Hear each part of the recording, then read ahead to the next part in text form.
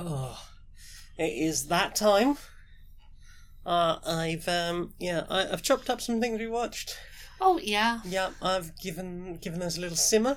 Hmm. I've got some things we've listened to in the oven. I'm going to roast them before we throw them in. Oh, yeah, just mix them right in with the rest of the pot. Yeah, the rest of that. I have put in about 2 litres of skits. Yeah. Yeah, there's some things we played in there as well, just like really chunky. Oh, yeah. Yeah, it's always going to be good. They'll soften up really good in there. They'll soften up really good, yeah. As I say, we've got, the skits it's really coming up to the boil now, so I'm going to turn that down and leave it for, just a few hours. Oh, just so that it can really sort of... Yeah, really soften everything up and, really, it'll be, good... Mix all those flavours good nicely. And hearty, just what we need in this weather. It is a queer and pleasant soup. Wholesome and delicious.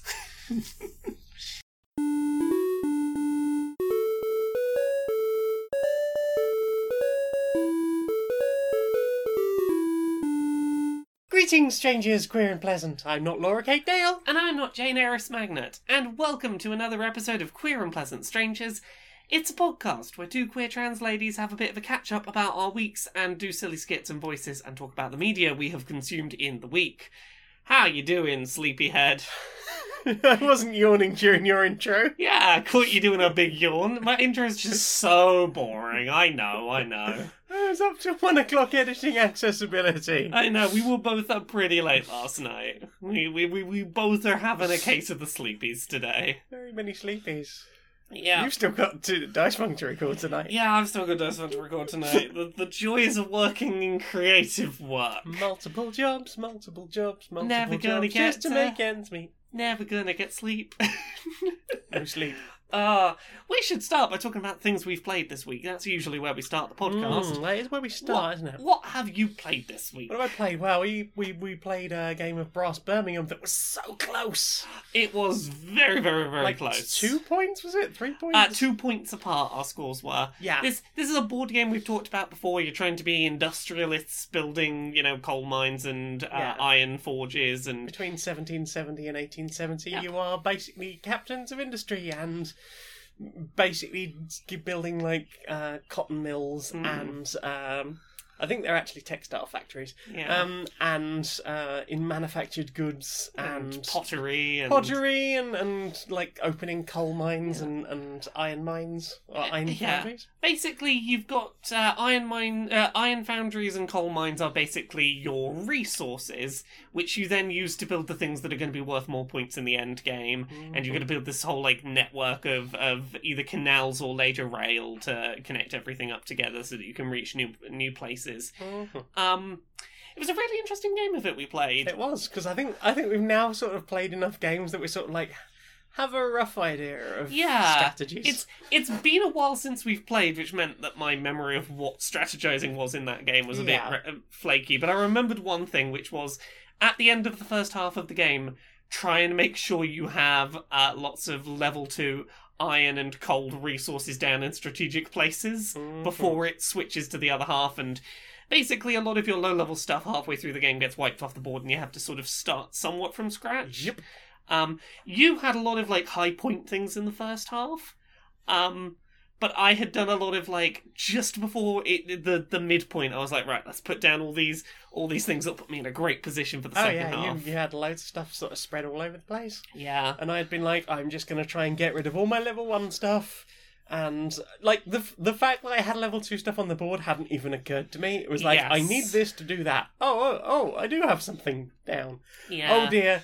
It's nowhere near the market, and I can't build anything. That's it. I put a lot of my level 2 stuff down near Birmingham, which is a great place to build in the second half because it has multiple spots. It's very central.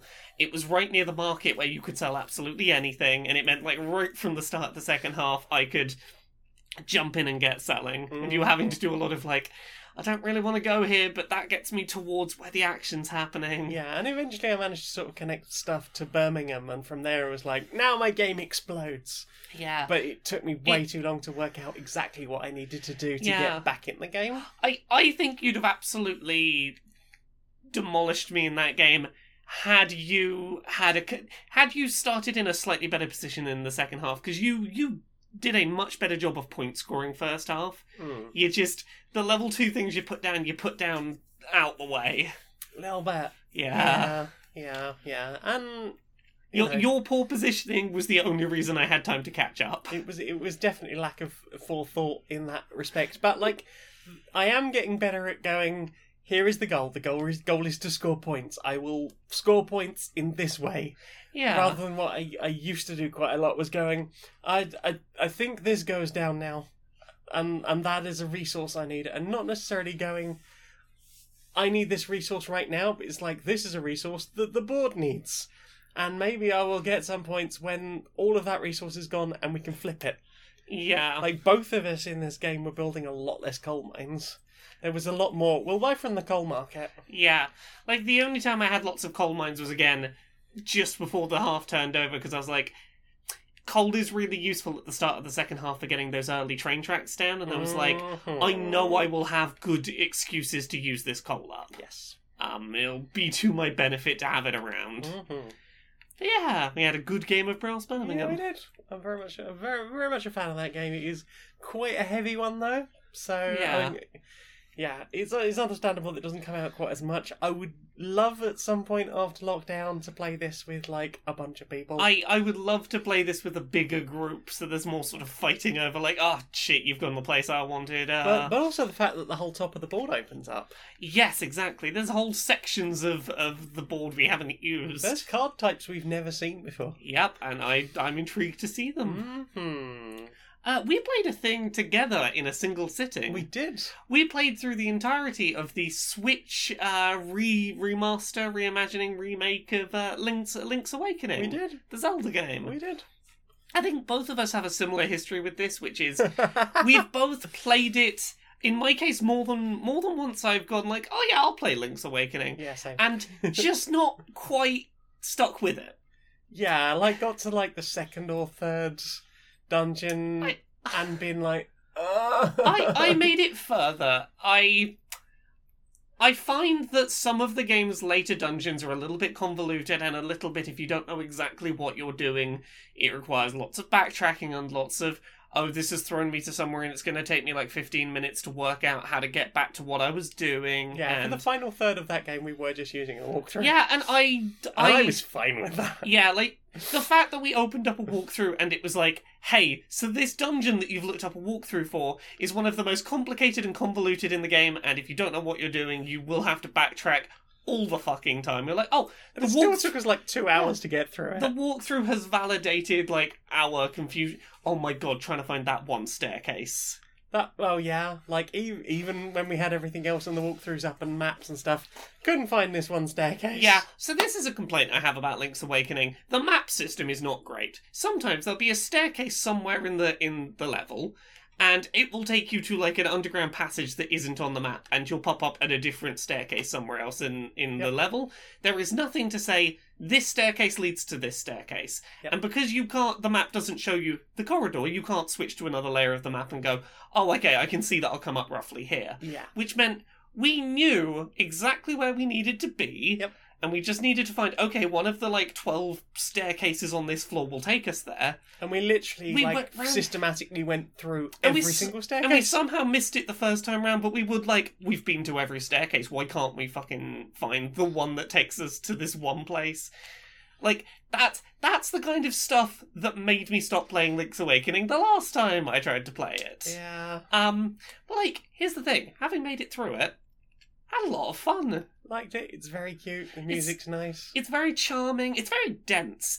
There is stuff everywhere. There is no wasted space. Yeah, like they do a really good job of going, yeah, hey, you've probably been to this little bit before, but you have definitely missed this. Yeah. Or you've been unable to access this before. So you're going to be looping around a little bit, but in interesting ways of you've found something and you've done something. And I think that might have been the same with some of those final dungeons like that. Yeah. That lava one. Yes. There are places we definitely didn't go. Yeah. Because there was a few times I was like, well, at no point in this have we been like in this direction or in that direction.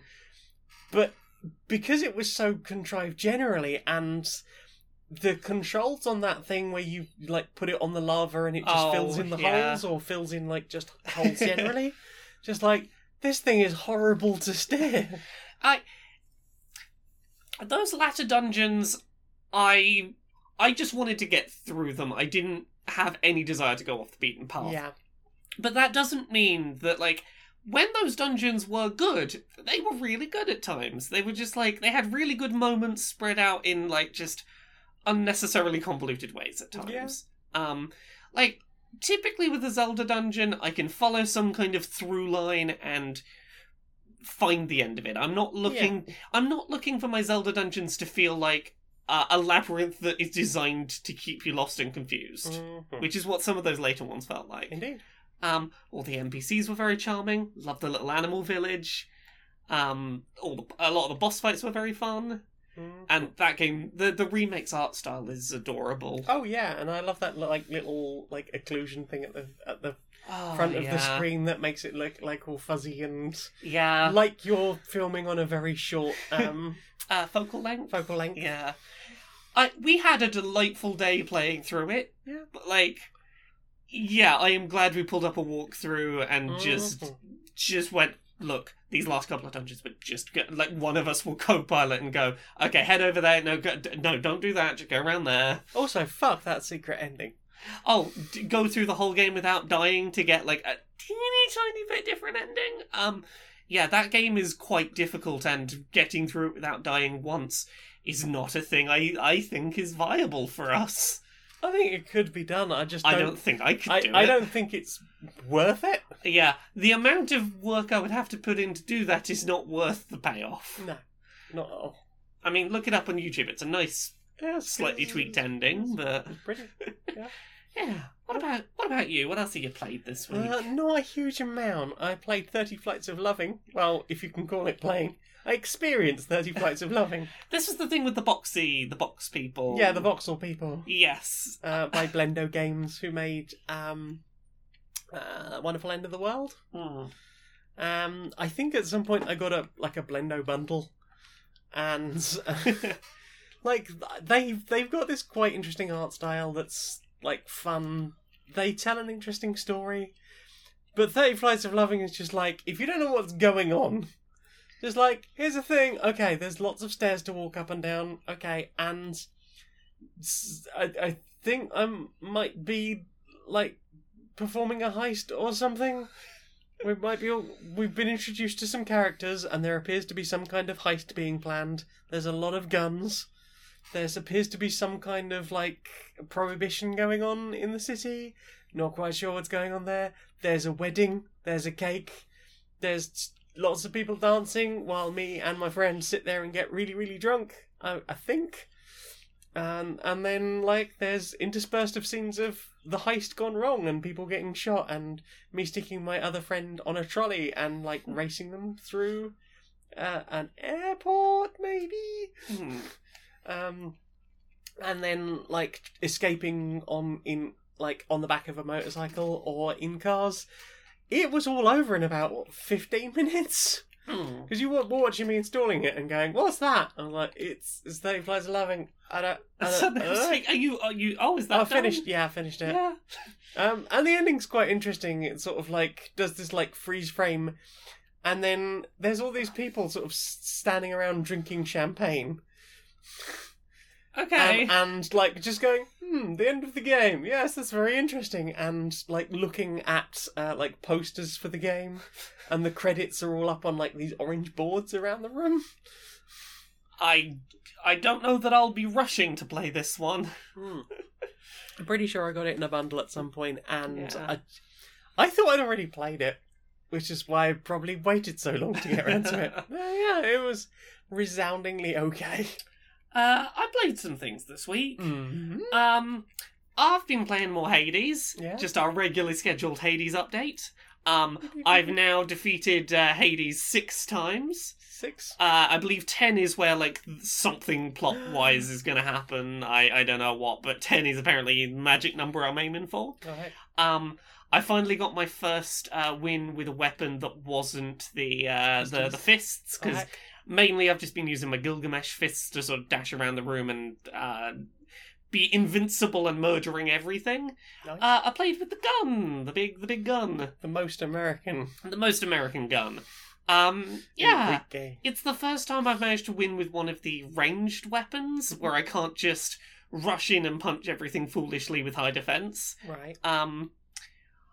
I did not expect to get through it. I got to the final boss with no death defiances, which are your sort of revives. The only thing I had going for me is on the final level I picked up a thing that's like, if you have no death defiances, you very slowly recover health. Ooh. And I had the gun and some ice crystals that would slow the boss down, and it was entirely just drop my ice crystals, get him slowed down, dodge away to a safe distance, shoot him with poison bullets. If he hits me, hide behind a wall for a second and try and like dodge until my health comes back a bit. Mm-hmm. And I had the tiniest little slither of health left when I defeated him. I thought I had lost and I won, and I got very excited. So I'm continuing to enjoy Hades. I'm having a good time with that game. Awesome. I'm feeling like I have gotten to grips with the mechanics and the gameplay loop enough that I might be able to start beating Hades with weapons that aren't the one weapon that I'm very good at. Which is good. I'm feeling more confident enough to like try the other weapons a bit more. Yeah. Other than that, I've been playing a game called Iconfell. Ooh, I've heard good things about this. Yeah, I've been really digging this. It's Owl House the game, right? It's very Owl House. Yay! Are you looking for Queer Magic School game? Yes. Because this is Queer Magic School game. It is a top-down pixel art RPG that it basically, imagine if that one wizard school that exists, in that one piece of media we don't talk about anymore. You play, like, the sibling that didn't have magic, that, like, your older sibling got invited to wizard school, and you're just like, oh, I guess, okay, fine. I guess I'll just go and learn geography. And one summer, your sister just doesn't come home for the summer. So you turn up to this wizard school being like, I need to find out what the fuck happened to my sister. And as soon as you set foot on the school grounds, fuck, I've got magic, what the fuck's going on here? Something weird is happening at the school that is giving magic to things that don't usually have magic. Like, animals on the ground are starting to exhibit magic, and you meet a bunch of your sister's friends on this adventure through this school that's on lockdown, trying to work out the mystery of, like, what happened here? Where is your sister? What is the big underlying mystery? It is very queer. Yay! Lots of LGBT characters. Lots of different types of non-binary characters, which is nice. Non-binary characters with different sets of pronouns. Yay. There is a they/them non-binary person and a ze/zir non-binary person, which is just cool to see. Yeah. I believe there's some stuff to do with neurodivergency that I haven't come across yet. Everyone... Owl House is a good comparison to make in terms of, like, the sort of energy these characters have when they interact with each other. It's that kind of writing. It feels very in that vein. I like the cast of characters that we've been coming across. All of their interactions. There's a lot of nice accessibility stuff in this game as well. You can put on trigger warnings that are remarkably thorough. They cover a lot of things that I wouldn't imagine other games would bother to cover in trigger warnings, for things like, a character's about to have quite a big moment of self-loathing, for example, or, you know, things of that nature that you go like, oh yeah, no, that may well be a trigger for someone. The game has... So the combat system is generally a turn-based combat system. You do your fights on a grid, and... unlike a lot of games that have magic systems, there's no MP, there's no, I've only got a certain amount of magic to use. But each of your attacks very much varies in what it can do. Right. So it'll be like, this attack can fire at full strength at a single enemy on 2 rows in front of you, in whichever direction you're facing. Or this one will get any enemies in this sort of square, this distance away from you, but it will do reduced damage to each thing it hits. Yeah. It's lots of like, this one will fire in a cross shape, so it'll hit things in this sort of pattern. and like trying to get yourself positioned right so that you can use the spells to do as much damage as possible at a time. Additionally, it's got that kind of Paper Mario system where if you do an attack and you press the button as the attack's connecting, you do extra damage. If you press the button as an attack's hitting you, you take less damage. In the accessibility settings, you can tweak that whole button pressing thing. So I think it's either like bad, nice, or great. You can make it so that you never get the worst one, so it'll always be either nice or great, or you can just make it always be great if timing and button pressing is just not a thing that you can do. It's got the ability to add a just win the fight button, where it will just kill every enemy on screen and give you the EXP, which honestly has been great for like, okay, I'm fighting through a dungeon, I fought that enemy multiple times, I know how to beat it, I'm not going to have fun having this fight again. Yeah. I'll just hit the victory button. I can't be asked to grind. Yeah, like what I've found I've been doing, honestly, is I'll fight, anytime I see a new enemy type, I will make sure that I fight it and do the fight properly. Boss fights, definitely do the fight properly. Or if there's a move that I'm like, okay, I need to get practice at this. But once I'm like partway through a certain dungeon and I'm like, okay, I've fought all these things. I've seen this thing I kind of just want to already. progress. I'll just hit the victory button a couple of times to speed myself up, and that's nice to have there. Yeah, there's definitely bits of Final Fantasy where I would have liked a button to do that. Yeah, a lot of the Final Fantasy ports on Switch have basically that button, which is nice for revisiting them. But like, there's a lot of stuff like this that's just nice quality of life things that make me more willing to give time to an RPG like this. It feels less like it's trying to waste my time and more like, look, let's just make sure you can have as much fun as you can with this in whatever ways are going to work for you. Yeah. But yeah, it's just a good, wholesome Magic School RPG that's very queer and very colourful and sweet and very well written, and I'm having a good time with it. Yeah. I need to play more of it, but I'm very much enjoying Ikenfell. Oh, yeah. Have you played anything else this week? I played some Chaos Reborn. Tell us about that. You are a wizzy, and you have a book of spells that are represented on cards, and they have a percentage of being done or not. And you can, like, cast the sum of the spells with 100%. Ooh, 100%. As illusions. So it could be like, I'm going to cast this elf over here. Is it real? Is it an illusion? Oh. If it doesn't get dispelled or disbelieved, like basically you can use that an imaginary one, an illusory one, as a real one. It will have all the powers, and you won't have had to worry about the fact that it might not have spawned. It is based on a decades-old Spectrum game.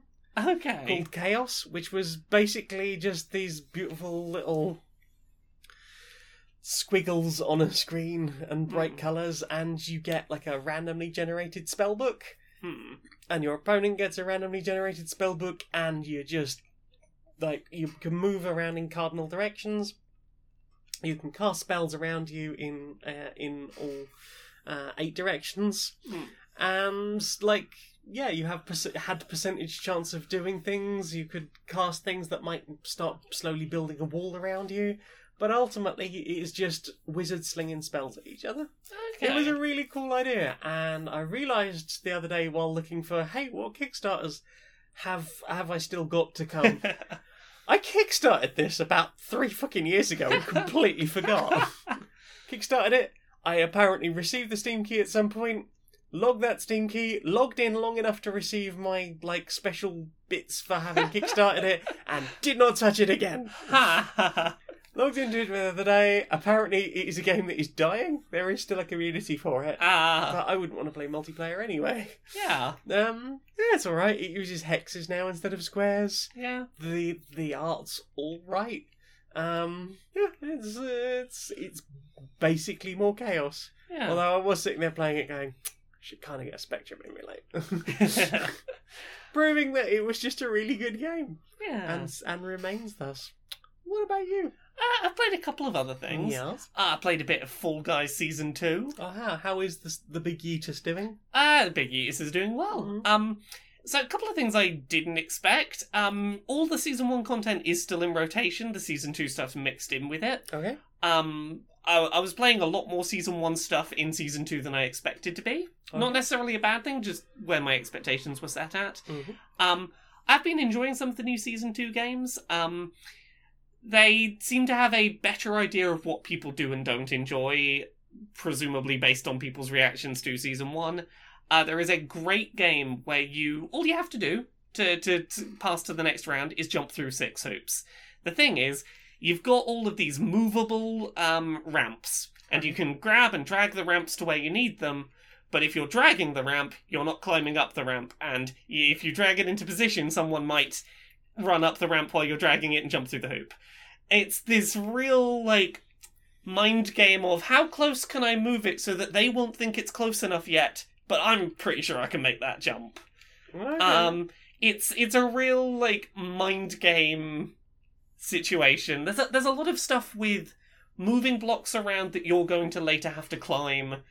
It seems to be a big motif of a lot of the Season 2 games. Okay. There's one where your aim is just, there's a big wall, there's blocks of different sizes, line them up in such a way that you can get up that wall. But again, you are trying to get there while not letting other people get there, and that can be... It's chaotic, but fun. Okay. I've been having a lot of fun with the Season 2 games. I see that there is some Halloween stuff. And there is some Halloween stuff. I might go in just to get some Spookmas stuff. Yes, I know that's the lovely Jim that we know has been saving up all of their points to get all of the Spookmas things. All of the Spookmas. Yeah. So yeah, I've played some Season 2 Fall Guys. Continues to be a fun little game. Yay. And I played some Among Us, which is the game that all the kids are talking about that I didn't know anything about. Yeah. So the general concept of this is it's one of those hidden role games. You're a bunch of little people on a space station and you've all got jobs to complete that'll be like, go fix the wiring or swipe this key card in this thing or make sure the oxygen system's working. But one player is a murderer and they don't have any tasks to do. They just have to not seem suspicious and seem like they're doing tasks and do a murder. And slowly kill off the crew. And anytime someone finds a dead body, they can report it and do a big meeting. And everyone then has to discuss, well, I think it's this person because this, the whole argumentative stuff that happens in a hidden role game. Mm-hmm. You can vote to throw someone out the airlock. And the game ends when either the team has all completed their tasks or the killers have killed everyone that is not the killers. Mm-hmm. It is definitely a game that benefits from being played over voice chat with other people. Yeah. It is a game that it works best. I feel like it works best if you know the people that you're playing with and you can hear them talking so that you can, as with any hidden role game really, try and go, I know what you're like, you're not being honest with me. It always helps to be able to hear the actual voice of a person. It is chaotic, but the game's got a lot of customizability that can really help to tailor the kind of experience that you get. Things like, for example, you can make it so that when someone's doing a task, it visually indicates the machine has lit up because they're genuinely doing the task. But if the killer tries to do it, they're not really doing the task, so it won't light up. Or you can make it so that, that doesn't happen and a person faking a task looks just like a person really doing it. There's lots of, tweakable bits of how to set it up. I get why people are really into it. It is fun when played with a good group of people. It's not the kind of game that I have any interest in joining, a public lobby and playing with strangers. It's not the kind of game... It's the kind of thing that I want to play with, it's the end of an evening, we'll all play it together, this will be a bit silly. Apparently it can be played on phones and things. Okay. In that sort of Jackbox style, I believe it's free on phones. I have not tried to play it on phones. I don't know how well it controls or anything, but... the main thought I have about it right now is... The game apparently supports anything from 4 to 10 players. Mm-hmm. And it's... sometimes when a board game will say supports this many to this many players, and you're like, does it though? Yes, I do. Yeah. See my reviews. 4 people is not enough to play this properly. Right. 10 might be too many. I feel like 7 or 8 is probably a sweet spot, in that you have enough people to hide your crimes within and not get caught. Because with 4 people, like, you know, it's over way too quickly. 10, there's way too much, you know, subterfuge and shouting back and forth. Yeah, 4 doesn't make sense, because, like, one person gets killed, one person is the killer, the other person saw the killer. Yeah, it's one of those things, like, I feel like 7 or 8 is probably the sweet spot for that game, which is a reasonable number of people to get together for an online game at the same time, but if you can get the people together, I get why people are having a good time with it. Also, interestingly, I thought it would be a good game for streaming at some point, maybe, but probably not, because hidden role games are not great, because you can't really do chat interaction in case the chat ruins who the hidden role person is. That you're going to get someone in chat who's like, I'm messaging this person directly. Yeah, or, like, you can't really talk about what you're doing because you might be doing something secretive. Like, I'm sure there are ways to stream it. It does not seem immediately like a game I would enjoy streaming. Mm-hmm. Yeah, what about you? Have you played anything else? I've been playing some Mario World. Yeah. Not played through that in a while. So I'm just I made the mistake of picking my Switch up. Like, well, I'm not paying for anything on here since I've got internet access on here. Might as well see what's been added to the SNES store. Mario World, best game ever. We'll play through that. Awesome. Done. Yeah, loving it. I've just got to Chocoland. Continues to be the good Mario game that you like. It's the best Mario game. I'm glad you're having a good time. I'm trying to make sure I get all the exits to all the different places. I've done all the Switch palaces, so I've got all of the advantages now. I'm gonna try and do all of Star Road, and the fact that I can do little rewinds really makes the whole thing much more bearable. It is basically adult with a job mode. Yeah. Because when I was a teenager, I had time to get good and spend hours and hours and hours doing the same thing over and over and over again. And that would have been fun. Backtracking back to Top Secret Land to get more feathers and a Yoshi. Like, yeah, that would have been brilliant fun. But now I don't have time, but I would like to experience it again. So it's just like, okay, I fucked up. That was my fuck up. I know how to do this. I've done it multiple times before. I am at a point in my life where I will also use the rewind thing on retro games. Add it with the job mode. Yeah. Have you played anything else this week? I've been still playing through Beyond a Steel Sky. Yeah. I'm finally making some progress with that. Hooray! Yeah, it's fun in a very nostalgia-y kind of way. Like, I'm enjoying the humour of it, but like, there is a lot of, hey, here is a thing from the original game. Do you remember the original game? Hey, hey, you remember the original game? It had this in it. Look at this. This is from the original game. Ah! Okay, now look over here.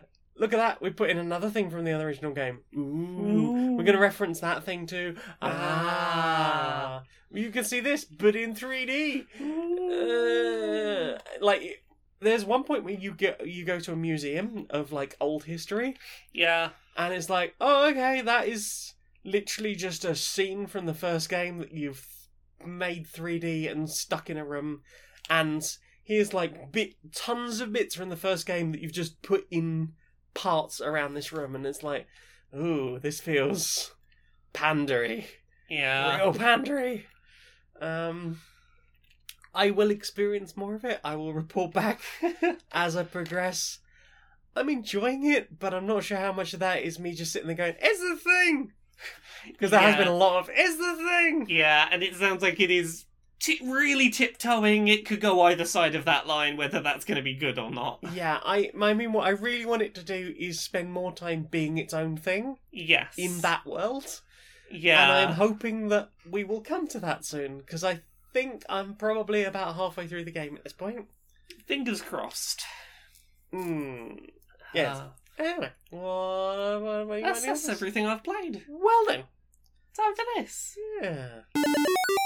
I see you've applied to be recognised within the industry.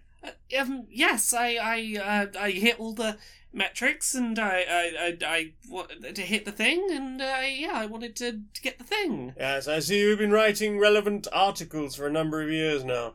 Yes. And you've been engaging with an audience of sorts? Yes, indeed. I sent all the links. You can check all my credentials. And you want to be a big name on our particular platform, do you? Ideally, yes, please. I would like that.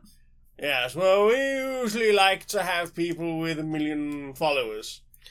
Well, I mean, if I can't get the recognition on the platform to grow, it's very unlikely I'm going to reach that. I mean, we could just bury you under a number of other channels. Well, I think that my content's really good, and that it would be really helpful to just give it that little nudge to get it seen more. Yes, but you don't already have 1 million followers and a platform of your own. No, I'm hoping that this will be a stepping stone to getting there. Denied! The internet has spoken. Welcome to the museum. We've got lots of lovely image-based exhibits up today. First of all, we've got a lovely selfie, as you can see here. Ooh. Next up on our tour, we have a photograph of the Wi-Fi password. It's kept here just in case, just so that we can avoid looking at the back of the router. Now we've got 8 of the same selfie in a bit of a collection, just trying to find the correct selfie. We've put these as a collection. We think they work well as a full piece. We could have got rid of the ones that weren't the selected selfie, but, you know, here they are. Ooh, is that a blurry image of somebody's finger where they thought they'd turned the camera off already, but they hadn't actually hit the power button properly? Exactly. What a good eye you have for this. And here is the entire wing of the Phone Camera Roll Museum dedicated to cute cat photos. What's behind that curtain? You shouldn't look behind that curtain. That's what, don't even... Quick, delete everything behind the curtain. So, what have you watched? What have I watched this week? Watched?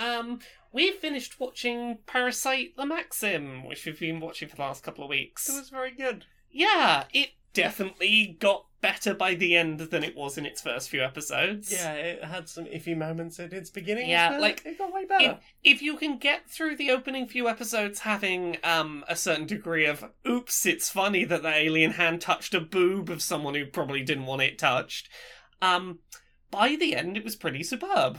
It was quite heartfelt. It had some good action. It was It was quite moving in a way I didn't expect. Yeah, the sort of final act of the narrative was really good.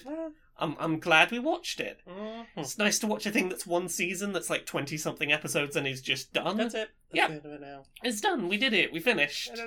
Yeah, I would definitely recommend that as some interesting body horror anime. Yeah, I understand why people love it, even if, like, it has to come with some caveats for how it starts. What about you? What have you watched this week? We started watching Kupo Season 3. Kipo and the Age of Wonder Beasts. Not Kupo. She's not a Moogle. No. Kipo and the Age of Wonder Beasts Season 3 is on Netflix. Yay. We've started watching it. We have. We've got a bit of a way to go, but... It was that beautiful day of, we finished watching Parasite and Maxim. What are we going to watch now? I guess this is going to be doom scrolling. Oh my god, there's new Kipo play. it dropped at exactly the right moment we needed it to. Yeah, Season 3 has been really interesting so far. Wastes no time getting on from where Season 2 finished. I have been enjoying some of the plot stuff about trying to get factions that don't like each other to work together. I'm enjoying the stuff about how easy it can be for people in power to twist the truth and make it look like they are good and everyone else is bad. There's a lot of very, like, this feels very relevant. Yes. Yeah, it continues to be good. Yay. Yeah, you got any thoughts about it? I enjoy it. It's very colourful. I love all the characters. Yeah. I love, like, just the weird interactions from the different creatures. Yeah, the soundtrack continues to be very good, Yeah. as does the animation. Yeah, I like its use of colour. I very much enjoyed the fictional play that was relevant early on in the season. Yeah. It had sort of Ember Island players from Avatar vibes to it a little bit. Yeah, Kipo continues to just be enjoyable. It's dark, but it manages to sort of set that off against just, here are the Timber Cats and they love their yarn. Yeah, it's enough levity to not ever feel bogged down in, oh yeah, what's happening is actually quite sad and terrifying. Yeah. Because we're looking at some bad things this season. But here's a snake that's struggling to tune a guitar. That's a bit silly. It's not got hands to tune it with. It doesn't. That makes it quite difficult to tune. And also, can we redeem the truly unredeemable? Well, we shall see. Mm. Continues to be just a very pleasant watch. Loving it. You got any others?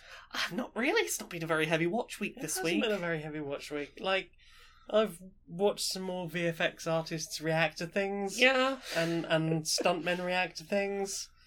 It's been a watch light week. I've mostly been working. Yeah, same. It's been a work-heavy week. It's been a lot of trying to get through games because I'm like, oh shit, there's a bunch of games that I'm supposed to have opinions about, and they've all sort of backlogged up a bit, and I need to get them under control now before next generation consoles happen. Yeah, I've been wrestling to do like 2 reviews a week for board game stuff, so, and then can I get pictures together for an opinion piece? Oh, that's going to require some serious Photoshop time. No, I don't have time for that. And everything else. But anyway, yeah. Working hard and getting just some just casual, easy watching and stuff. I've watched a couple of the Drawfee live stream videos that have gone up. Yeah. It's lovely to watch them chat and draw stuff. Honestly, that's been about where my brain's been at watching wise this week, has been stuff that I can just pleasantly have on in the background while I'm working. Drawfee's always good for that. Just the sound of pleasant people talking. Yeah, that if I tune out mentally for a second, and it's fine. I've not missed anything too important. Exactly. It's been one of those weeks. Mm-hmm. Well then, time for this. Laura, we've got a new sponsor. Who's our new sponsor? Well, do you need something delivered in a hurry? I do need something delivered in a hurry. Do you need it done inexpensively? I do. That would be preferable. Would you like it to be named after a god? Well, I suppose so. Some kind of messenger of the gods, perhaps. See, theoretically that sounds like a good idea, but I think I know where we're going with this one. That's right. Check out Mercury. It's that delivery company that are named after the swift messenger of the god. They're great. They're not so great. They're available. I mean, I can't deny that. They are available, and sometimes they are the only available option. I mean, I've never sent anything with them, I'll be honest. I've received things with them. And if the sending thing is like the receiving experience or the not receiving experience, I mean, I've received things from Mercury, but I think the worst part of that was the time that we had ordered a ladder to get the thing off the roof from the last one that delivered to us, and that I think was left with a neighbour in a neighbouring city. Oh, there was that one where they just threw it down a flight of stairs to the front door so that it was just smashed beyond repair. Yeah, and then it rained, and that whole area flooded. Oh, yeah, the box was basically just mush. Yeah. You couldn't get the cardboard out of the thing that was in there. That is true. I mean, it was mostly cardboard in there as well. Well, I mean, yeah, it's not the best delivery experience I've ever had. But they are paying us for this bit, so check out Mercury, enter the code QMPS139, and you can get £139 off your first 140 shippings with them. Okay. Yeah, I think that's £1, just slightly over £1 each. Or under £1 each. I mean, just for the extra quid, just go for someone better. Or deliver it by hand. I mean, take a bus. I mean, not right now, but that's Mercury. Yeah, sorry about that. Inside the boardroom of Electronic Active Softworks. Hi, Hi. So, I've been working on new strategies for how we can fleece as much money out of the market as possible. I like it. Exactly, and I think I've got our next big thing. Sure. So, this starts off easy. We just make a shitty, unpolished, unfinished game. Yeah. Like, the bare bones, it technically runs on the machine. You can walk around. There's a bunch of half-finished, App Store assets in there. Yeah. Yeah. And now here's the magic trick where I think we're going to turn this into money. Right. We add in, like, a few lines of dialogue. Yeah. That are self-referential. They go, hey, player, there's no game here, right? What's going on with that? It's almost like a comment on the games industry or something. I don't know. We'll get like a X Games journalist to write some, fanciful wank nonsense about it. But Is that what we're calling the game? I mean, that works. Electronic Actisoft Works presents fanciful wank nonsense. Exactly. So, like, we get a few lines that go, we acknowledge the fact there's no game in here, and we may, vaguely allude that, oh, maybe there is a game in here, you just have to work out the secret code. We don't maybe it's an ARG. Yeah, we don't explicitly say that, and we don't explicitly say we'll update it, but we ARG things are... We kind of, like, imply that the whole point of the game is, it's a commentary on the games industry being really lazy, and because we commented on the fact that we'd been really lazy, we're free of criticism. Absolutely. I mean, at that point, it's meta, and people fucking love meta. Exactly. You can't criticize us for being lazy if the whole point of the game is look how lazy we were. Right. I think we're onto a winner here. I think we can... Because here's the thing. Anyone that, complains, that's not good, that's not you're being lazy. Yeah. They just didn't get it. Right. That's it. You can go, you didn't get our smart meta commentary. Like the gamers, they got it, they're smart. You are a fucking genius. I know. So, what has got in your ear meats? What has gone in my ear meats? I listened to a couple of bits of music this week. Again, not a terribly listen-heavy week. Let me pull up the list. I should have had the list. Too up busy by now. playing. No time for listens. For listens or watches. Right. So I listened to a track called "Delicate, Petite, and Other Things I'll Never Be" by Against Me. Good punk track about those days where you just kind of wish you could a little more assimilate, be a little, feel a little less out of place sometimes.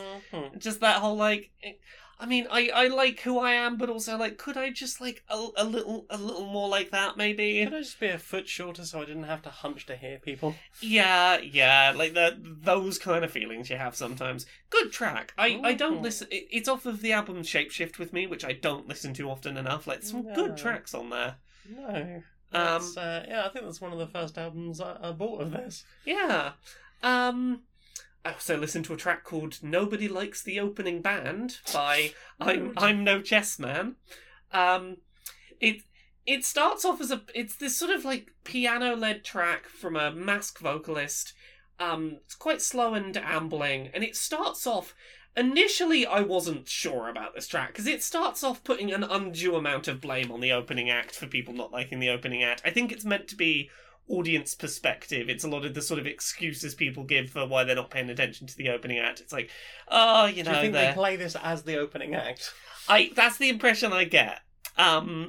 Very much being like, the joke works less well on an album. They're playing second-hand instruments, and they're probably being a bit harsh on the opening act, and then sort of the latter half of it is, hey, maybe you as the audience, don't just ignore the opening act because they're not someone they're not the ones you came to see. You need to give them a bit of energy for them to give you it back. This is a two-way street. Exactly. Don't just stand there staring at the opening act. Get into it. And yeah, it's always a real shame when you have an opening act that is fucking killing it and just not getting love from the crowd. Yeah. I'm the kind of person, I love being front and centre on the barrier, and I will always, even if I don't know the opening act, I will make an effort to be I'm going to give you some fucking love. I'm going to be up here dancing about, giving a good scream. Frank Iero. Yeah, exactly. I'll just be there give some love, because you deserve it. You've come out first with all of the expectation of, you're not the people I came to see, and I've seen some great opening acts. Yeah. One of my favourite opening acts is still when I went to see Ninja Sex Party, and they were opened by Planet Booty, who are probably in terms of like capturing the audience as an opening act, they did the best job I've ever seen. They fucking won that audience over incredibly well. I hear they give good show. They give good show. But yeah, more respect to opening acts. You gotta give them some love. I also listened to a track called R/Edgelord. Okay. By a band called JER. Right. I don't know if that's pronounced like Jer or if it's all capital letters. So, it's a sort of a little bit of a mix between pop punk and a bit of ska. Right. About having to cope with shitty edgelord trolls on the internet and how much better the internet would be if people were just less shitty to each other. Yeah. Which is like, yeah, I can get behind that message. What about you? What have you listened to this week? I'll be honest, I have listened to Neil Cicerega's Mouth Dreams again and again and again. Yeah, any particular track? We've given it like a week and a bit since it came out, so we can maybe talk about it a little more. I have listened to Ain't on repeat. That is, I think, the last track on the album. It's the last track on the album. Yeah. It is Say It Ain't So crossed with Night on Bear Mountain. Yes. There's a few on there that I've gone back to a few times. There's that one that's got I know it's Foo Fighters Everlong mixed with Aerolong. Yeah, Aerolong. Aerolong's pretty good. I Don't Miss You, Babe, and I Do Want to Miss a Thing. Yep. The Stacey's Mom one on there. Where Is My Mum? Yeah, Where Is My Mind crossed with Stacey's Mum. Yeah, that is another good one. There's a few on there that I particularly like. I like the Johnny Cash one as well, where he keeps being like, when I was a baby, when I was a train. When I was a train. My mama said, always be a baby. SpongeBob, We Will Rock You. Yeah. Just like, that whole album is that good. Stomp Stomp Clap. Oh. Yeah, there's a lot of good stuff on. Like, as soon as I'm talking about it, I'm like, I do love this album a lot. So good. I very much enjoy the Baby Back Ribs with The Beautiful People. Oh, there is so much going on in that track. Yeah. There's like 2 other tracks in there as well. I can't remember off the top of my head. But yeah. Like, that track is amazing. Yeah, it's a good album. It's a really good album. Neil Cicerega continued to make sounds do good things together. Yes, please. He helped sounds make friends with each other. The sounds make good friends. And, we're probably going to have to wait another 3 years for another album. That's fine, I can listen to this one on loop for 3 years. Listen to that. I listened through Mouth Silence and Mouth Words again as well. But then went back and listened to just Ain't a bunch some more. It has mostly been that. I've caught up with Magnus. Or I've stayed up with Magnus. Same. I have thoughts, but I cannot talk about any of them on this show. Yes. I quite enjoyed that episode we got recently that was an episode of Respite. Yeah. If you know the one I'm on about. I know the Respite episode. And the one that directly followed it was terrifying. Mm-hmm. It was good and made my skin crawl a bunch. Yeah, that ramped things back up again. Yeah, it's like... It reminded me of the garden one from earlier this season. Yeah. And it's kind of made me want to do like a really fucked up tabletop RPG of like Magnus Archive stuff. Oh, I don't know if I could handle that. You haven't got a visual imagination. It'll be fine. I still have a visceral response to certain things. Well, I won't have the sound effects in the background, so you'll probably be okay. Things are still scary. I just thought that would be quite a cool thing to do sometime. Oh, indeed. How would we RPG dealing with an agent of the flesh, for example? I continue to love that series. It's nice that a bunch of people on the Stone Monkey Radio Discord have been listening to it recently. Yeah. And I'm just getting periodic updates of got to the end of season 4, I got to the end of season 3, cool, it's good, isn't it? Can't say anything. Got to the end of season 4, it's good, isn't it? I have thoughts.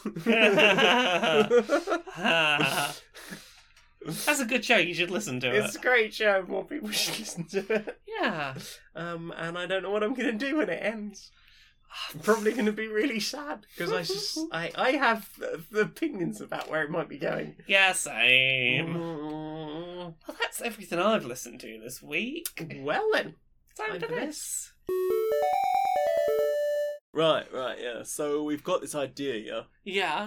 We're gonna try and turn this. We're gonna design a board game. Yeah. It's very much based on this new video game that lots of people really like it. Yes. Now, a lot of people don't know that video game is actually based on a much older board game. Oh, okay. So we're just going to re-release the board game. No. We're building this completely from the ground up based on the video game that's based on that board game. Oh, well, what are we going to do that bases it on the video game and not the board game? Well, I mean, it's got collectible things and some worker placement aspects. Oh, okay, yes. And we've noticed that the one thing I very much like is that the video game makes a lot of money. Yes, they've noticed. Yeah, so I would also like to make a lot of money. What's the plan? Well, I've noticed that they include microtransactions in the game. Okay. And I want to bring that feeling right to the home. Oh, so you're suggesting, like, do you want to get the better character that will help you beat your friend in this board game? Well, send us some money and we'll post you a blind bag that will have a character and maybe it's the one you want. Absolutely.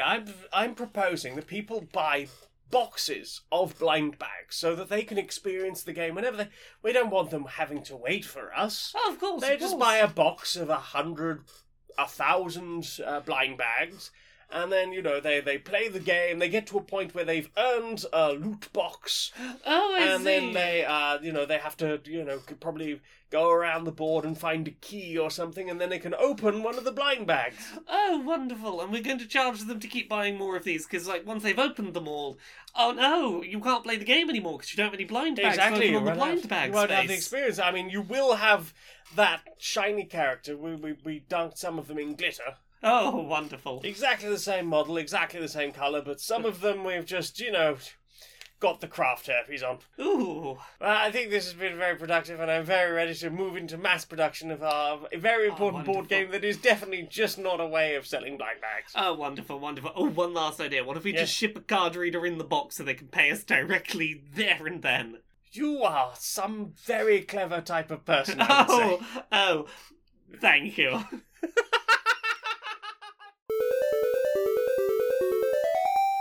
Hello there, boy. Oh, hello. It's wonderful to see you. Oh, it's wonderful to see you. How is the business? Oh, it's going wonderfully, splendiferous. Yes.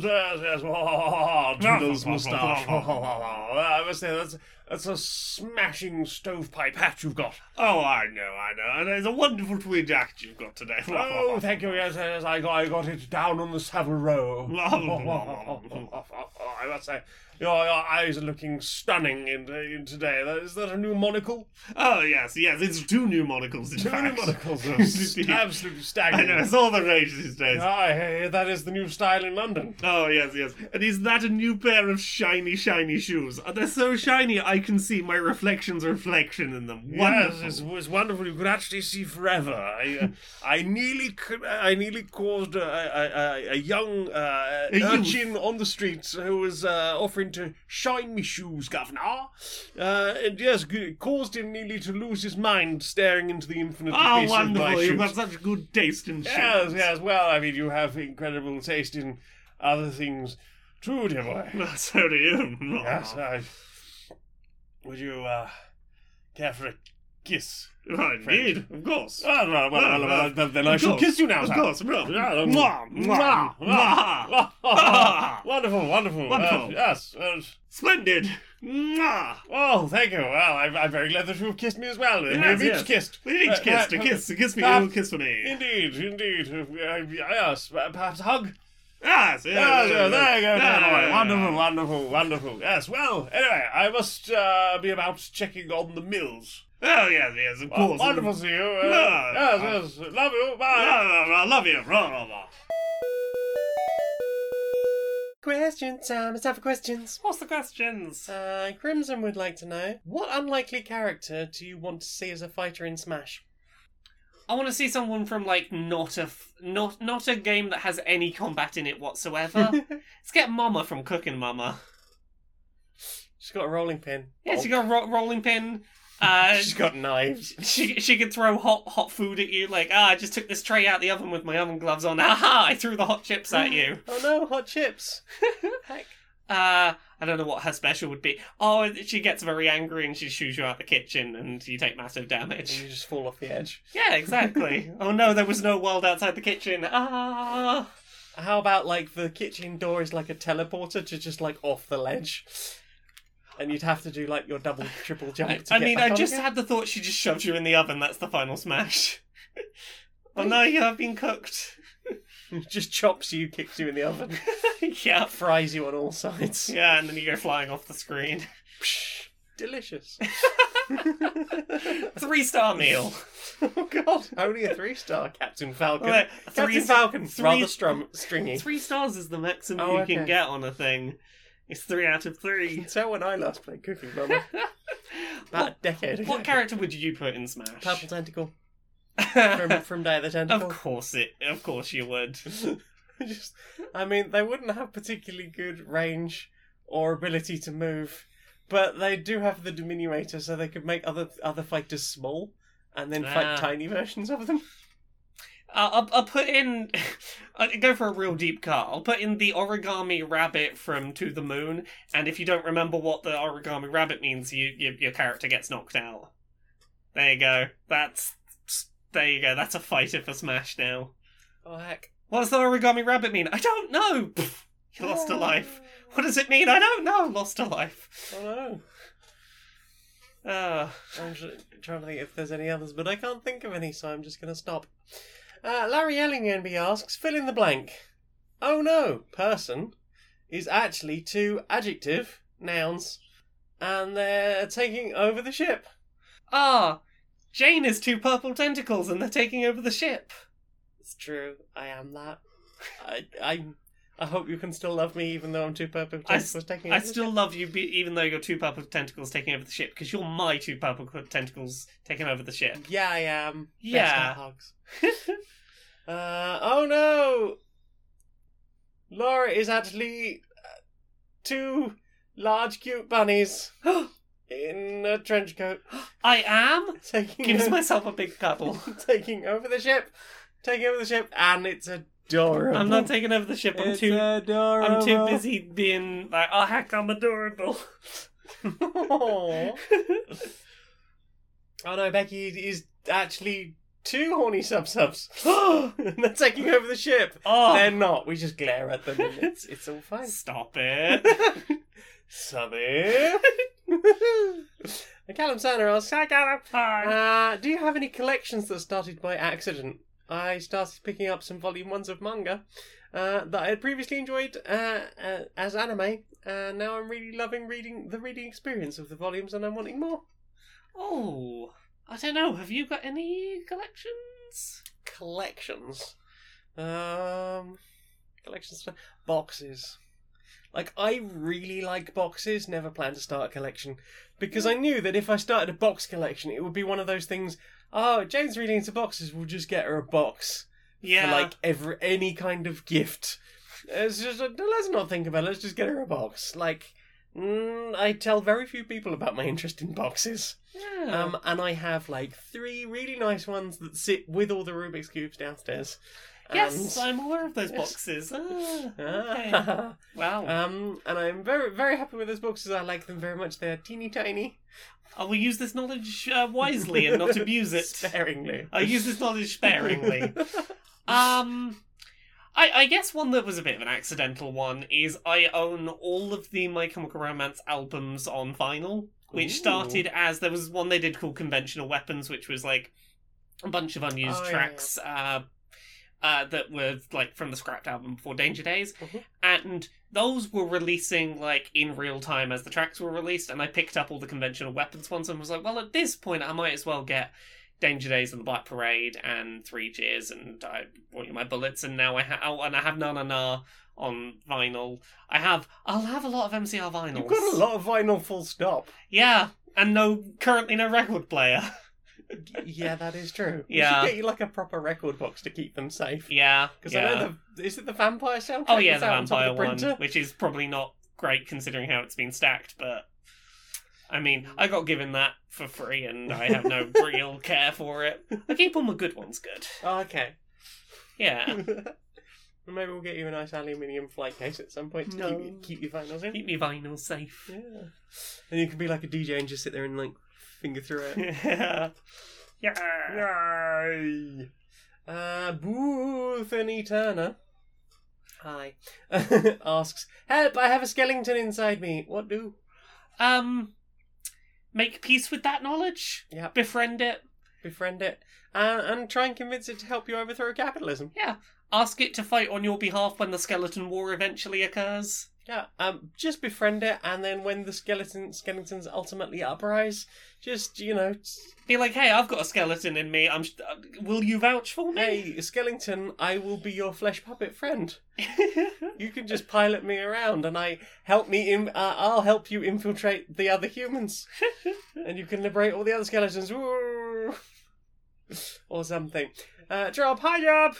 Asks, is there any food recipe that you have wanted to try cooking? I don't know. I think I've generally tried the ones that I would want to try that I think are within my conceivable skill range. What about you? I feel like I should learn to make gyoza at some point because I really enjoy them and Becky makes really good ones. Yeah. I feel like I should. It feels like it's a lot of work though. Like a lot goes into those gyoza, but they do look fucking delicious. That giant dumple yesterday. Oh yeah. The dumple. A full-size dumple. David asks, if you had a box of 200 sachets of tomato ketchup, how many do you think you could eat/drink in one sitting? I think you would manage the whole lot. I mean, I don't know if I've got the stomach for the whole lot. I'll say this. I get through more of them than I would say if the ketchup was like in bottled form, because it's only a small amount each time, and then you've got to take time opening the next packet up, which means that like there's a second or so of respite in between. You're not just constantly guzzling it down. Small amounts at a time I could probably do. Can I have a drink alongside it? Sure. And in that case, I probably could eventually get through the box if I had to. I'm just thinking of the phrase uncontrollably guzzling ketchup. And I feel a bit ill. Too vinegary. Michael asks, what is a word out of context that will always make you laugh? Oh, I have a soft spot for the word kumquat. Kumquat. Kumquat. I am a big fan of theodolite and also hemoglobin. Hemoglobin. I wouldn't say that they will get a laugh out of me every time. I do not feel that I have any such triggers, but I do very much enjoy that. I enjoy. They're ones that I'll get a good smile out of the mouthfeel of them. I enjoy a word with a good mouthfeel. Yes, when you can really sort of just roll around the glass and then just really savour it. Really savour the aromas of that word. Yes, a fine word tasting. Lewis von Wareham asks, good name. Asks, is there a piece of media, a book, a movie, TV show, etc., that everyone else seems to love that you just do not like? There have been a few. I honestly don't rate The Witcher that much. The Witcher 3, like, I like the Blood and Wine standalone DLC for it. Is good and fine, and I got through it. It just, I don't see it through the like this is the best open world game ever made like lens that a lot of people do. I'm like, and you like the first two, right? Pardon? And you like the first two, right? Yeah, just I don't know what it is. The Witcher 3's opening hours are really, really plodding and very linear and head over here to pick the thing up, to head back here, to head back here, to head back here, and there are some good stories to be found in there, but I don't think the overall game is fantastic. I think it is a game full of some really good moments that is spread out with a lot of padding, and it's a game that I would probably enjoy more if I could just condense it down to the good linear bits of narrative it has. That's why I like the standalone DLCs for The Witcher 3 more than The Witcher 3 itself. What about you? Have you got one?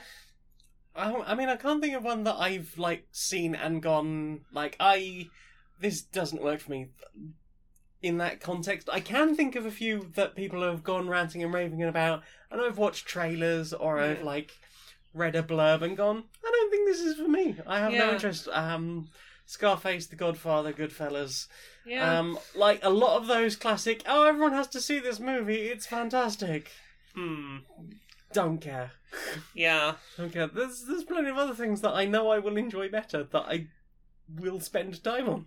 Yeah, that's it. Like sometimes it's like The Witcher 3 is one of those where it's like, on paper I should enjoy this. I've tried it multiple times. It just never feels as great as I feel like it should. I mean, I suppose the closest one that I've actually tried would be Undertale. Yeah. Like, I love the music in that game. I love a lot of the fan art of that game. I love a lot of the things that have spun off from that game. I have enjoyed watching other people play the game. I cannot play it for the life of me. I am so bad at it. And like it was, I think I was like an hour in, and it was like I can barely get like 8 screens into this game. Yeah. And that isn't fun for me. That's fair. So I've installed it like twice, I think, attempted to do things, and just been like, if you ever want to go through it, I'm happy to be the hands on the controller, and you can make the choices about what to do, and I will be the dodging things for you. Oh, heck. If you would ever like. Co-pilot mode. Yeah, we'll co-pilot it if you like. You make the menu choices, and I'll do all the bullet hell. Oh heck. I'm up for that if you ever want to give it a go. Okay. Mwah. I love you. I love you. Bye. We got any other questions? Oh yeah, questions. We were doing questions. Put the We weren't questions just talking away. about Undertale. You forget that we're actually doing a show and not just having a friendly conversation. Sometimes, I'll be honest. Basin asks, Laura, who has the best butt in Hades, and why is it Dusa? I mean, Juicer doesn't have a visible butt. If they have a butt, we can't see it because it's hidden behind their tentacle snakes. I need to say this for anyone who hasn't clocked it yet, because I said this on stream the other day and like 6 people went, "Oh my god." Juicer she clears up around the underworld. She's a maid. She's Maid Juicer. Maid Juicer. Aha. I don't know. I have a soft spot for... Actually, there's a lot of good butts in Hades. I'm going to go with Chaos. The primordial being of I don't think I've ever seen Chaos's boot. Judging by the rest of their physique and extrapolating out, I think Chaos would have a fantastic boot. An unknowable cosmic boot.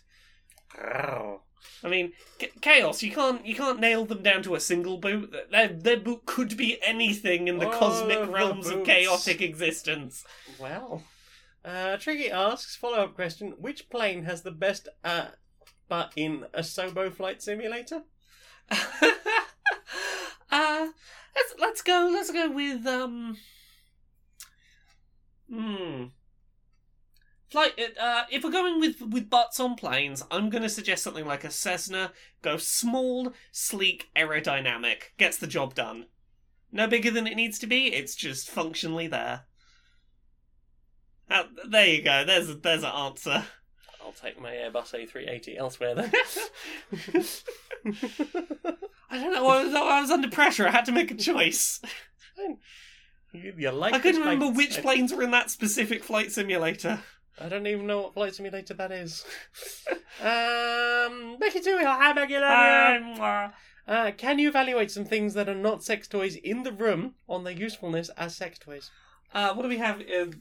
Gundams, no. No. Lego, Train, no. The paddle brush, that'd work. The new, the stylus pen. Oh, is that what that is? Yeah.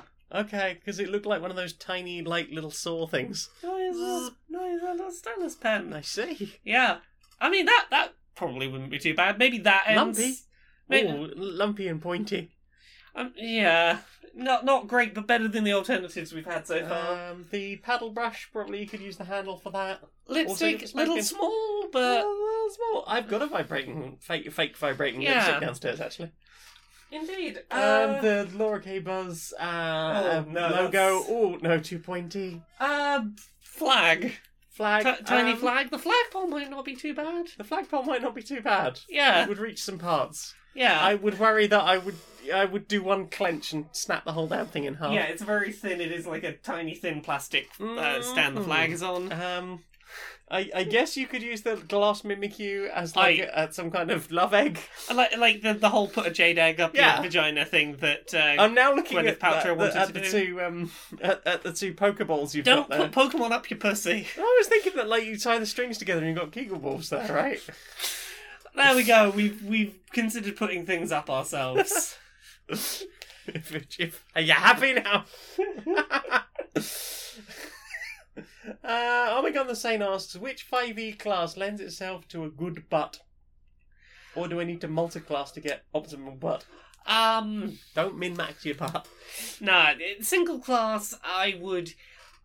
It seems like a really basic answer, but I'd suggest one of the melee classes, because they are the classes that are typically built to, working on the physique, taking care of their body. The strong classes. I feel like a toned butt. I mean, I feel like a lot of the magical classes get away with I'll just levitate over there and not having to ever actually. I think if you were a warlock, you'd have to worry about ending up with a smart ass.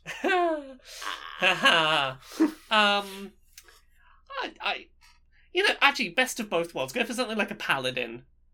Yeah. They got the melee, but they got the magic, so they can magically spruce up that already quite toned ass. Prestidigitate. Yeah, prestidigitate that. Now I have a cinnamon booty. Perfect. I'm now just thinking about just nasty sex in fighting. Yeah. Yeah. It's all possible because you can just prestidigitate everything. Yeah. I made it wrong. Alice the Gayest Dungeon Owl, that is still an awesome name, asks, which species of owl do you like the most? Oh. I like snowy owls and pygmy owls. Snowy owls are great. I like barn owls. Yeah, tawny owls. Like a good tawny owl. Yeah. Oh no. Nothing's right. Yeah. Snowy and tawny owls are both great. Good owls. All owls are good owls. All owls are good owls. Owls are great. Yeah, they are. Samuel West coming in with the final question of the day, and it's a banger. Okay. I don't know how it works in the UK, but in the US, we constantly get told in high school that getting a score between 70 and 79 on a test is average. Since this places average at about 7 out of 10 instead of the mathematically correct 5 out of 10, do you think that the educational system is partially to blame for people getting offended about video game scores? Oh, goodness. Right? Well. I read this and I was like, huh. I mean, yeah. Probably. Yeah, that is probably why a 7.5 out of 10 feels like a C grade. When it should not be that on a 100-point scale. No, it should not. Yeah, huh. It's a real, yeah, I think that might be it. Huh. I think you might have just solved video games. Yeah, it's why getting under an 8 out of 10 feels like, you didn't quite make a B grade, you were really mediocre. Yeah. I mean, I've always worried about that with my board game reviews, because I'm just like, it is a score out of 10. It is a progressive score out of 10. Yeah. I suppose if you're looking at it from a point of view of this is how we were all educated, anything less than an 8 is a complete fail. Yeah, and it explains why so many games get in, so many reviews end up in that range, is because, that's where the average to good tends to be on grading. God, yeah. Revelationary. Mind blown. Mind blown. Yeah. I'm gonna be thinking about that for a while, huh? Thank you, Samuel. That was awesome. That is all the questions. Well then, time for this. Do you know what I want to see more of? What do you want to see more of? Brochure Justice Warriors. Brochure Justice Warriors. Yeah. All right, Harry. All right, Barry. How you doing? I'm not too bad, mate. Apparently slightly gravelier than usual. Yeah, sometimes it's that way, isn't it? Surprises you, you don't warm up to it, just like, It's right into the gravel. Yeah. Yeah. You've been up so much? I've been spending more time on social media than I probably should, Get a bit of case of the doom scrolling. Do take care of yourself, mate. Oh, I know, I'm doing my best to, but I did notice a thing while I was on the social medias. Yeah. Yeah, it's a bit of a trend. It's been going on a while. People using things that aren't words in social media posts. Putting like the clapping emoji between every word in a sentence to try and sort of add emphasis, or I'm going to use a letter from a foreign language, but it sort of looks like this English letter, so I'm going to put it in the middle of my word. Using like a mathematical symbol. Yeah, it looks like a stylized version of this letter. Yeah, and it's really frustrating seeing this stuff because, like, first of all, often like it's just done in a really tacky and offensive way. Like I've seen the spooky period is coming up, and I've seen a lot of people using actual foreign languages and going, "Oh, I'm doing scary demons speak," and dear. That's not good generally. But I think perhaps the bigger issue is for people that need screen readers, or people that have difficulty reading text and may need some help with that. Because, like, a screen reader is not going to read a sentence properly if it's, got characters that are not the letter you're trying to use. It will not recognise that's a word. If you put those clap emojis in and someone's got a screen reader, it's going to stop between every word to say the word clap emoji, and that's going to make it unlistenable. Yeah, I mind it less in messages. Like, I really would rather people didn't go overboard with it. The thing that really gets me is when people's usernames are just either just unreadable characters, or there's like just like a string of emojis at either side of it. I put 30 emojis in my screen name, which is fine for most people, but if you're someone with a screen reader, you're going to have to spend like 2 minutes listening to someone's screen name get read out before you can get past that tweet. Yeah, and if there's a thread, like, oh fuck, that's it, that's just ruined everything. Exactly, that's ruined your day. But like on top of that, things that aren't quite the letter is not going to be helpful for people who are, say, dyslexic. It's going to make words more difficult to read. Yep. People who are partially sighted are going to have a worse time trying to read things if they are not just the letters they're trying to read. Absolutely. I mean, this has been a pet peeve of mine for a while, but it just... People don't want to hear it a lot of the time. It's like, with all the other bleakness in the world, let me have my emojis at least. It's like, well... Fine, but do understand what you are potentially doing to people. Yeah. I'm not saying never use an emoji again, but, like... One or two. Yeah, be sparing and use them knowing the knowledge if they are not accessible to everyone and that they may have an impact on others. Yeah. Like, you are not the only kind of internet user. There are other internet users to consider who have other needs. Exactly. It's not like something like alternative text where you will have to sit down there and write a description for it. Yeah. It is less effort than that. It's just stop overdoing it with the emojis and the if you want to have, text. if your username wants to have, you want to have one little pumpkin emoji for the season at the end of it. Absolutely. Sure, that's probably not going to harm anyone, but don't do like pumpkin bat pumpkin, a couple of stars, your name stars pumpkin bat pumpkin. Yeah, it's too much. Exactly. It looks lovely to people who can see it. Indeed. Virtualog, mate. Virtualog. It's going to be next year, isn't it? Oh, 100%. Well, not long now. Yeah. Right, I think I am probably going to head to bed, mate. I mean, same, I think. Right, well, sleep well, mate. Sleep. You too. Laura. Yeah? Laura, we've made it. We made it to the end. We've only got to do skits after this. You don't need to know that, though. Sleepy. Sleepy. Should we just have a nap here? We should do the promotion. Okay, well, sleep talk your way through where we can find you on the internet. You can find me at Laura K. Buzz pretty much everywhere. Twitter, Twitch, YouTube, Patreon, that's the one that pays the bills. As little as $1 a month allows me to do this full-time as my job.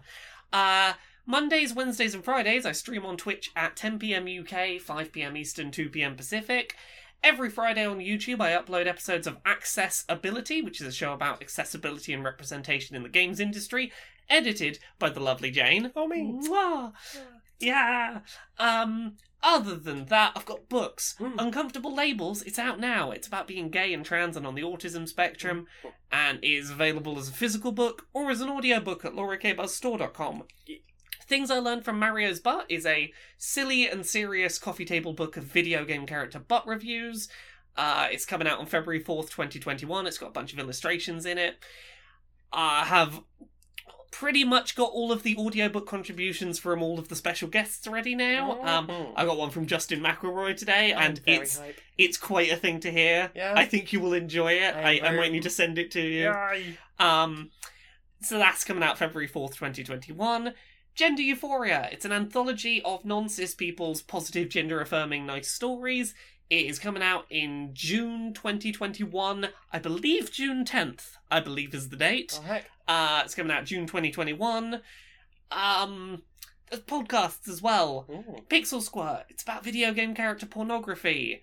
There's also Dice Funk, which is a Dungeons and Dragons podcast. I'm on seasons 3, 4, 5, 6, and 7. They're all self-contained stories. There's Podquisition, which is about whether your favourite video games are great or perfect. And I'm on a podcast with Jane. With me, Yeah, you! Polyamory. Yeah, tell us about that. It's a 5th edition real play podcast with questionable morals. We're, 13 episodes, I think, into the publicly available versions of that. Last one went up last week. You've finally left the Underdark. Yeah. Stuff is happening, and oh goodness, I know what's coming. The party have just joined a cult of people who seem to grow a lot of potatoes. And Bromara seems to think that they're all planning to drink the potato-based Kool-Aid at some point. It's quite a fun little mystery we've got coming up. We've got some really fun bits coming up. I'm very excited about bits that people are going to hear soon. We've just recorded the 30th episode of this season, so don't worry, we're good till next June. There's plenty of this series to come. I hope you enjoy it. I have my very own Patreon. That's the one that pays my bills. It's patreon.com/stonedmonkeyradio. For as little as $1 a month, you can help me justify a 75-hour work week. Alternatively, if you want to go up with $10 a month, you can get early access to this very show. It usually goes out on a Wednesday night or a Thursday morning UK time. I think that's most important ones. I've got t-shirts. I've got Halloween-themed Spookake t-shirts available on my Redbubble. All of my links can be found at streamerlinks.com/Janiac. That's JANEIAC. I think that's everything. Laura, sing us out, please, darling. Until next time, be a stranger.